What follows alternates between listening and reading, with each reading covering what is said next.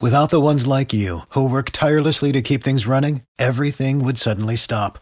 Hospitals, factories, schools, and power plants, they all depend on you.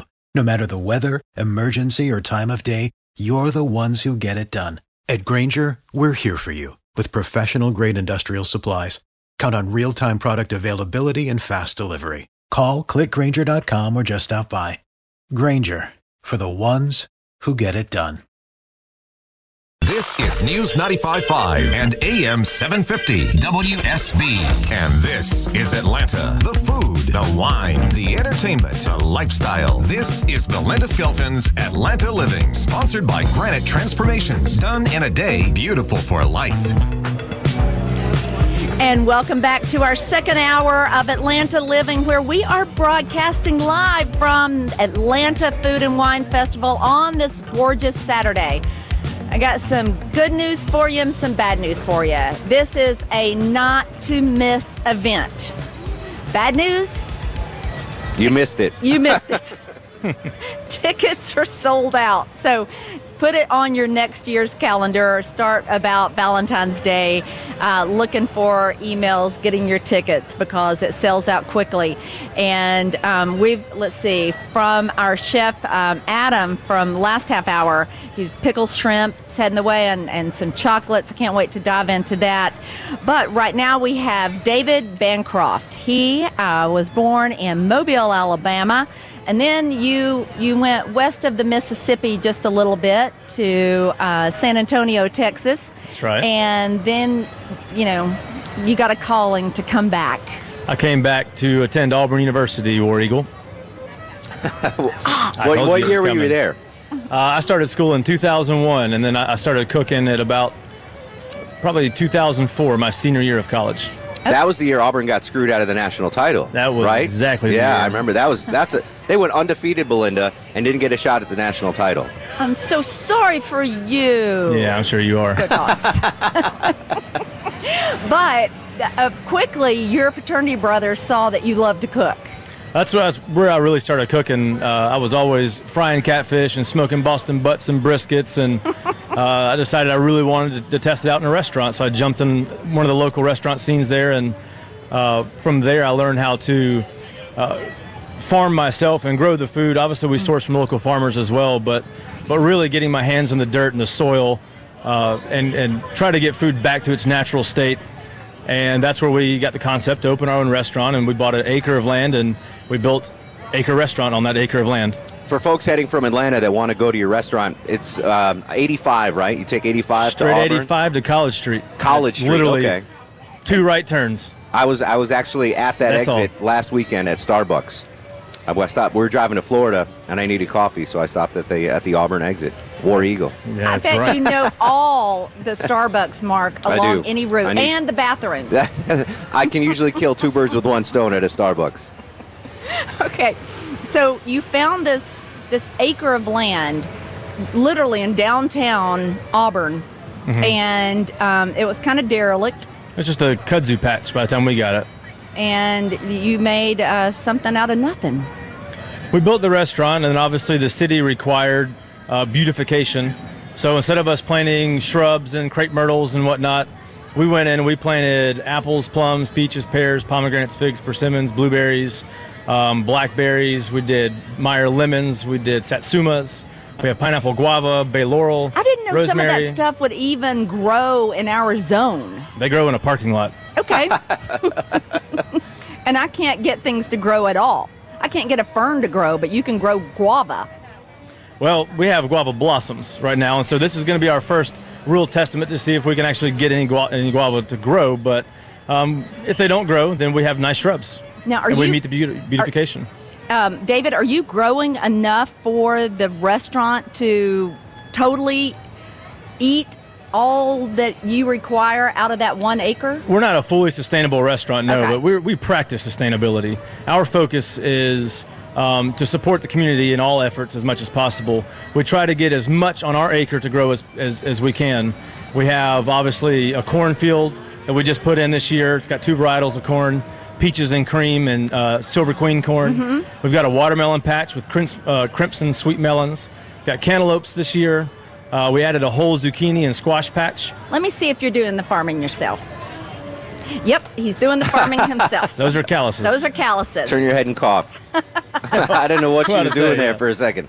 Let me see what you're doing on the farm. Look at your hands. Let me see what you're doing on the farm. But you are obviously hands-on. I had an intern for a little while, working with Auburn University. Obviously, we have a lot of resources, so I had an intern with the agriculture program, and school got too hard, and he had to go back and study, so I was right back to solo again. And some of my chefs now, I've just hired a new chef de cuisine, my friend Caleb, who is doing an excellent job and loves getting his hands dirty as well. Another kid that spent some time in Texas, so it's fun getting a staff involved that doesn't have that kind of experience to teach them. You know, we spend so much time as a chef trying to manipulate food and use chemicals and scientifically change it. I'm starting to regress where now I just like to see it with the dirt and the roots attached. And I love that. So yeah, and just rinse it off and do very little to it and plate it. We were picking beets and carrots the other day, and these women were walking in about 6 o'clock and said, "Can I have those?" It's like, "You want these vegetables?" So we walked right in the door. I said, "Go sit down."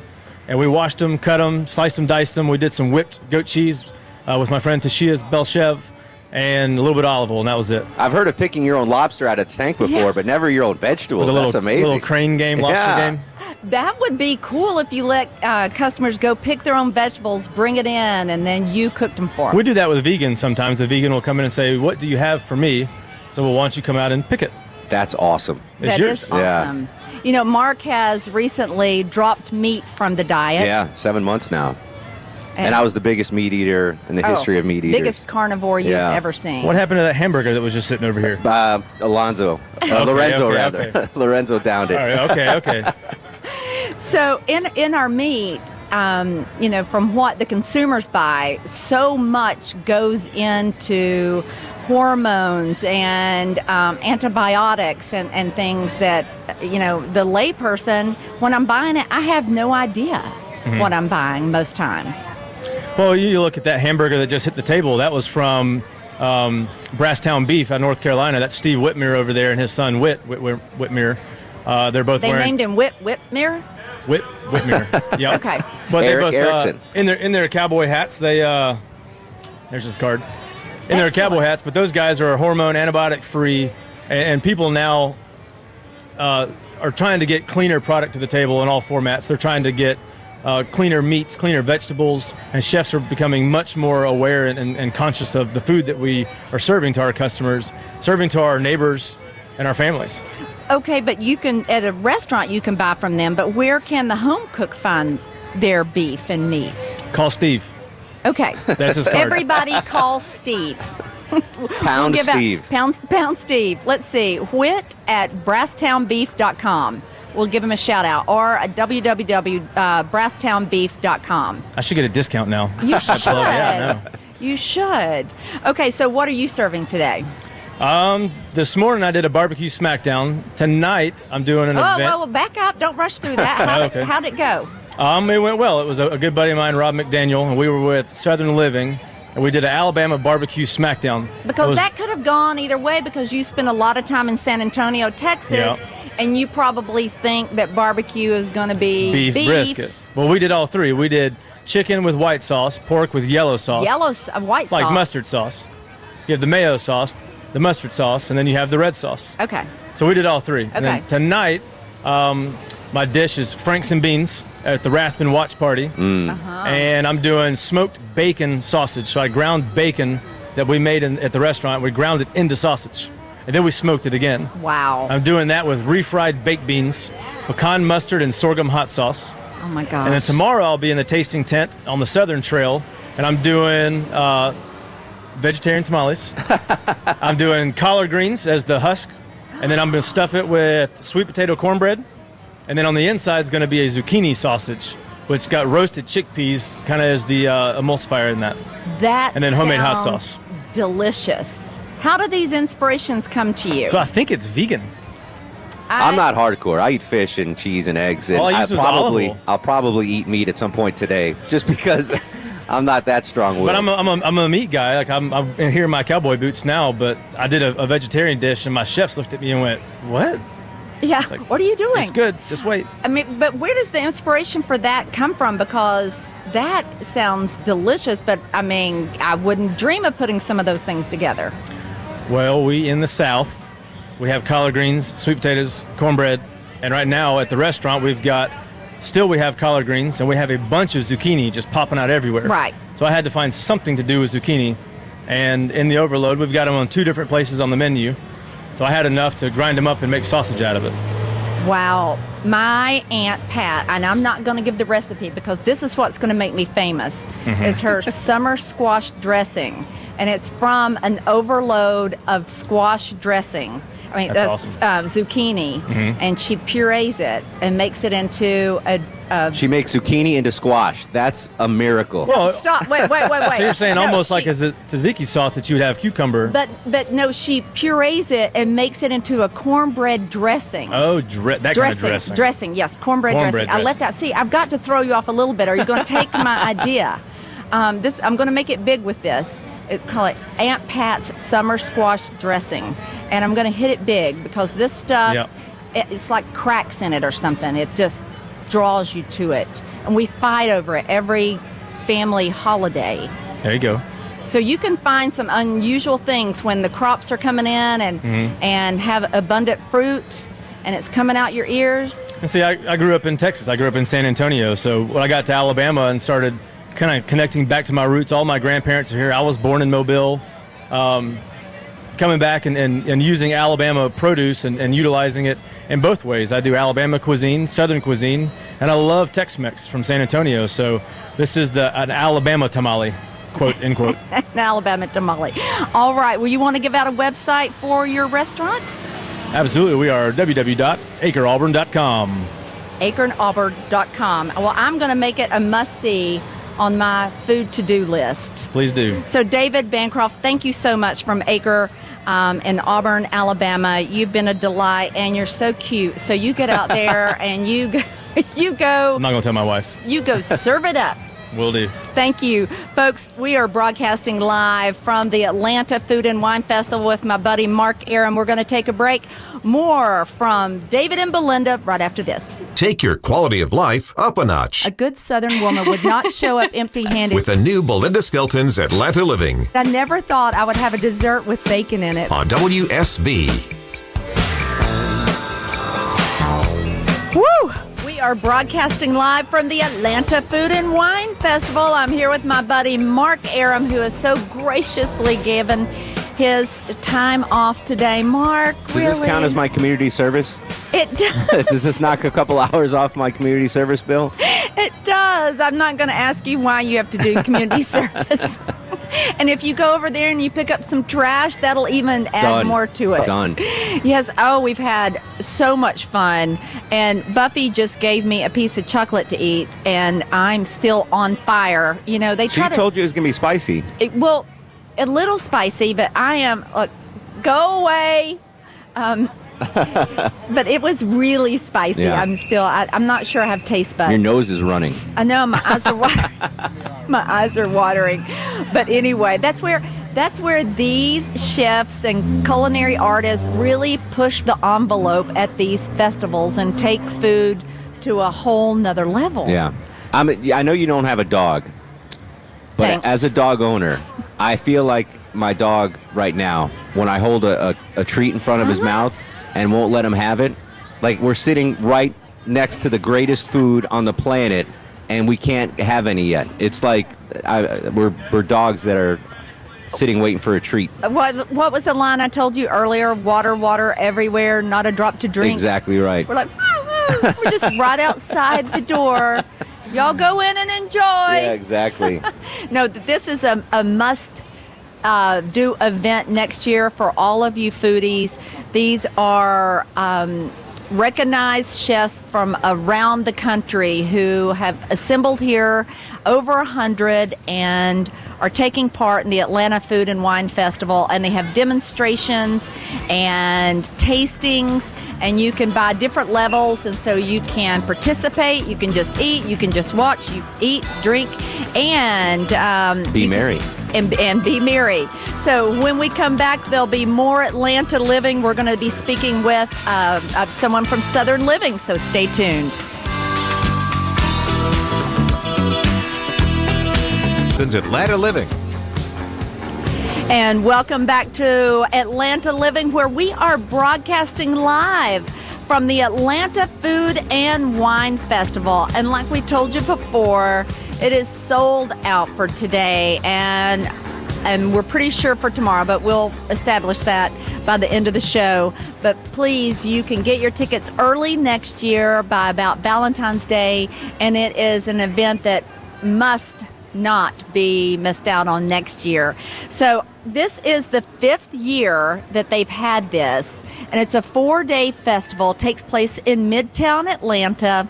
From Texas to D.C., this decadent weekend of Southern food and drink explores the traditions and the global influences that make the South the destination for culinary explorers. And you've heard our chefs that we've had on today talk about it, how South cuisine and French cuisine is easy to marry, and then that we've had Cajun cuisine and food from the bayou, how it's just easy to combine different cultures. And that's what we're all here to represent, is the different cultures and cuisines from around the country. And the Atlanta Food and Wine Festival features nearly 100 classes, carefully curated tasting tents, delicious evening dinners and events, all designed to showcase Southern food, drink, and culture. And I just heard someone mention of a tasting tent last night that had Pappy Van Winkle bourbon. And if you are a bourbon drinker, you know how rare it is to get a little Pappy Van Winkle. So that's something you may want to consider for next year, is get the passes that can get you in the tasting tents. But the learning experiences also include smart, entertaining cooking and cocktail demonstrations, wine and food tasting seminars, and a panel discussion and it's all designed by industry leaders. So these are the people who are charting the course in the culinary world today, and you are learning tips of the trade from people who are making the decisions and using ingredients to their utmost finest. Well, I have with me right now, have a seat, young man. This is Bobby Melvin. Robbie. You just kind of look like a Bobby. Robbie Melvin. He is the Southern Living Test Kitchen Director. And hello. And so that is the kind of the gold standard in test kitchens, is Southern Living. So to work for Southern Living in a test kitchen environment has to be just a thrilling job every day. Well, it's certainly an honor to be able to do what I do there. I mean, it is called the South's most trusted kitchen for a reason. Yeah. It's built on years, coming up on 50 years in 2016 of dedication to quality and functionality and deliciousness in our recipes. Well, you know, when I'm flipping through Southern Living and I see a lemon meringue pie, I know when I make that pie, I have no doubts that it's going to come out correctly. Well, that's good, but we've done our job. Yeah. Absolutely. So I read where y'all generally test about 20 recipes a day. Yes. So are these recipes that readers have sent in? How does that work? Well, a while back, they used to be almost 100% reader-based recipes. From the food section consisted of reader recipes. Now, in the last several years, we have begun, especially now, we're almost 100% developing all of the food content ourselves. Okay. From the inception of an idea to bringing these ingredients in, to cooking them, to creating something with them, to make our own recipes. So let's use the lemon meringue pie again. So you're going to feature summer. Everybody loves lemon meringue pie. Pies are on the cover of our June issue. We have a great pie blowout, if you will, on the inside. So how many different variations of lemon meringue can you come up with? Well, that's a great question. What we try to do there is not so much, we don't want to fix things that aren't broken. Yeah, we just want to breathe a little bit of new life into them.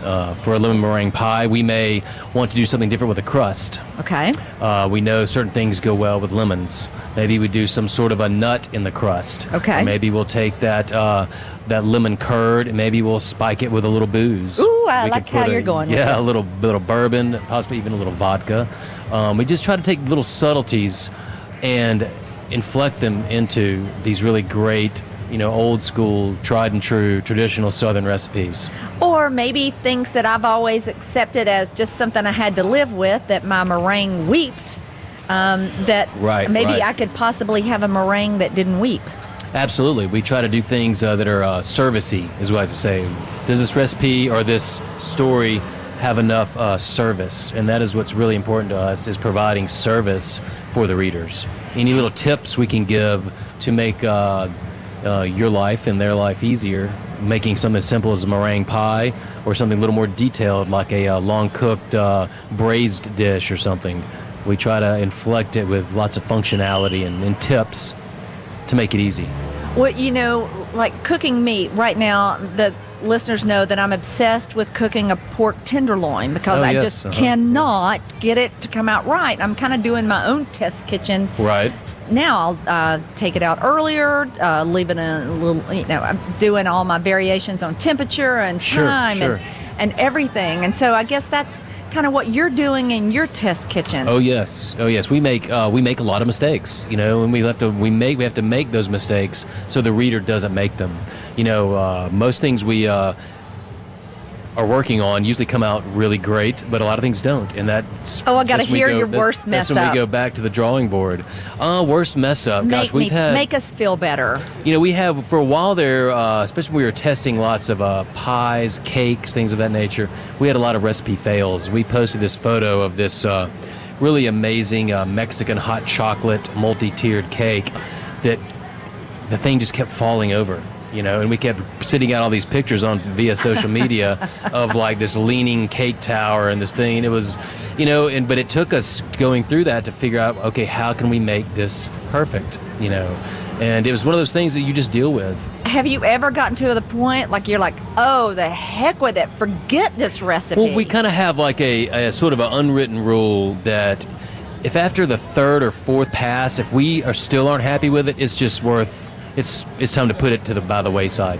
Well, Ina Garten has said that she... Oh, I love her. We love her. She's great. When I interviewed her, she said sometimes she will do 20 takes on a recipe. Yeah. And I think I would be pulling my hair out. It's one of those things where many times, I've only been on board the brand for a couple of years now, and I came from restaurant kitchens, and I was having to think about cooking differently and having to do things a little differently. And we were working on this Christmas story of 2013 of just fabulous roast, big, standing rib roast. The Norman Rockwell roast that's on the table. Absolutely. Yeah. And, I just could not get this one right. And I was ready to throw in the towel, And but let it was the time food stylist take over. Well, it was the point where I just really had to sort of take a step back and put it aside for a while. And came back and revisited it after kind of not running through it 4, 5, 6, 8 times. And then I came back refreshed, and it was perfect. So wow. You got to step back every now and again to really get to where you want to be. And I read that you use in the Southern Living Test Kitchen home cook appliances. Absolutely. Not commercial grade appliances, because that would totally alter everything. It would, and what our magazine is based for our home cooks. Mm-hmm. Even the chef recipes that we come in from different chefs who contribute stories and recipes to us. We test them and make them on very nice but home cooking equipment. You know, these are the kind of I'm stoves, gonna be using. ovens, KitchenAids, mixers, blenders, whatever that you're going to have at your house. Right. It doesn't make sense for us to test or develop with some really high-end commercial grade convection oven, stove, or anything really. Now, you send in the morning, you send the staff out to go shopping for the ingredients of Yes. the product that you're going to be making that day, and they're going to the grocery store and the markets like the home cook would. Right. Oh, exactly. We shop at our local markets in Birmingham, which are comparable to other, names around the South. We shop at Piggly Wiggly, at Publix, at Walmart. We do go to Whole Foods occasionally and a fresh market occasionally, but we know those aren't everywhere. Right. We know that if there's a Publix in Birmingham, Alabama, there's probably going to be a Food Lion in Virginia or wherever the case may be. It's something that is very comparable to that, and somewhere they can go and find what we're getting. Now, when you do the shopping and things, do you, in the recipe, name specific brands of products? Oh, we do. We've branded like butter, flour, oil, different things like that. Like, for instance, we only use White Lily self-rising flour when we make biscuits and breads. Okay. We only use Pillsbury unbleached flour. We have certain things that we've branded that we know, that we trust. Land O'Lakes butter, the only butter we use, because we trust it. We know it. We love Hellman's mayonnaise. We also love Duke's mayonnaise. They both have different purposes for us. Well, mayonnaise is the Antichrist, and I'll forgive you for that, but that's okay. What is now? Mayonnaise is the Antichrist. Mayonnaise? Oh, come on now. Yeah. I love mayonnaise. Okay. It's the glue that keeps the South together. This interview's over. No. It's the glue that keeps the South together. I love that. I'm stealing that. Oh, gross. Well, Southern Living has been around and is just a staple in my house. I'm so glad to hear that. Many houses, and it has really kept up with the times, unlike a lot of other magazines that have just not kept up with the trends. Well, we're trying, and it's tough because we are based on Southern tradition. Our readers are rooted in Southern foodways, not just with food, with everything, with their entertaining, with their decorating, with their gardening. But it is our job to always honor those traditions and respect them, yet keep one foot firmly planted in the future. And by doing some things that are going to continue those on to the next generations and generations to come. So you feel like you've come full circle in this journey by being the director of the test kitchen at Southern Living? Completely. It's been the most humbling cooking job I've had. I've had lots of chef jobs and cooking jobs, But Is just it to just be a because part you of don't have to do the dishes anymore? We still do some dishes, but that helps. That helps with the motivation for sure.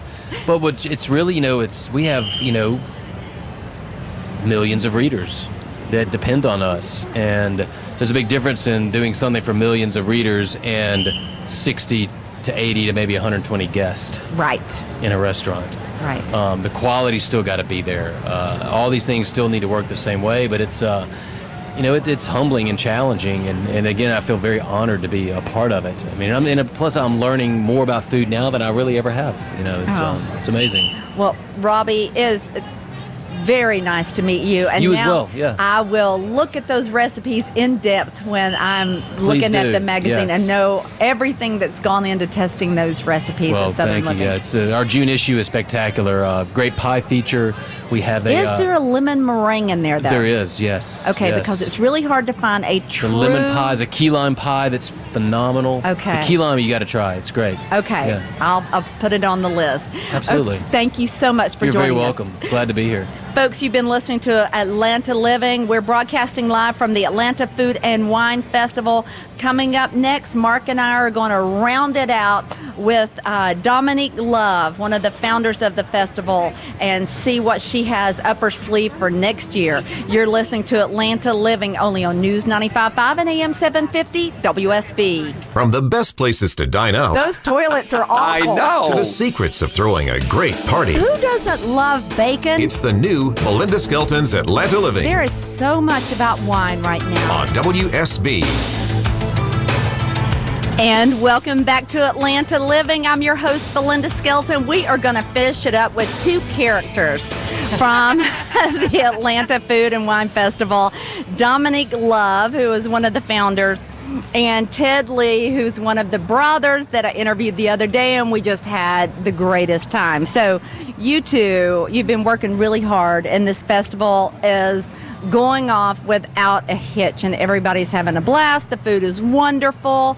The weather is perfect. So kudos to you. Thank you very much. I like being called characters. I've been telling everyone I'm the intern this weekend, so I don't think that's going to fly. it's working really well. I can kind of get in and get out and pretend like I'm on a big job for the big boss. The big boss. Well, you have to be pleased. The chefs have just been delightful. The food is so delicious, and we're telling people they really need to get their tickets ahead of time. We're short on time now, so give out a website for people to get their tickets early next year. atlfoodandwinefestival.com. atlfoodandwinefestival.com. Ted, I love you and your brother to pieces. We love you too. It's Okay. great to be back with you. We've got to do it again soon. Folks, you've been listening to Atlanta Living only on News 95.5 and AM 750 WSB. And a big hug to Mark Aaron for spending his afternoon with us. Thank you. Coming up next, Monica Perez. Stay tuned. I came from a low-income family that was struggling. You see how hard life can get. GC became a part of my life because I don't want my family to fall back into that. I never thought education would take me this far. I'm still young. I still have a lot to do in my life and just want to get things done the way I want with a good education under me. I'm Stacy, and Grand Canyon University helped me find my purpose.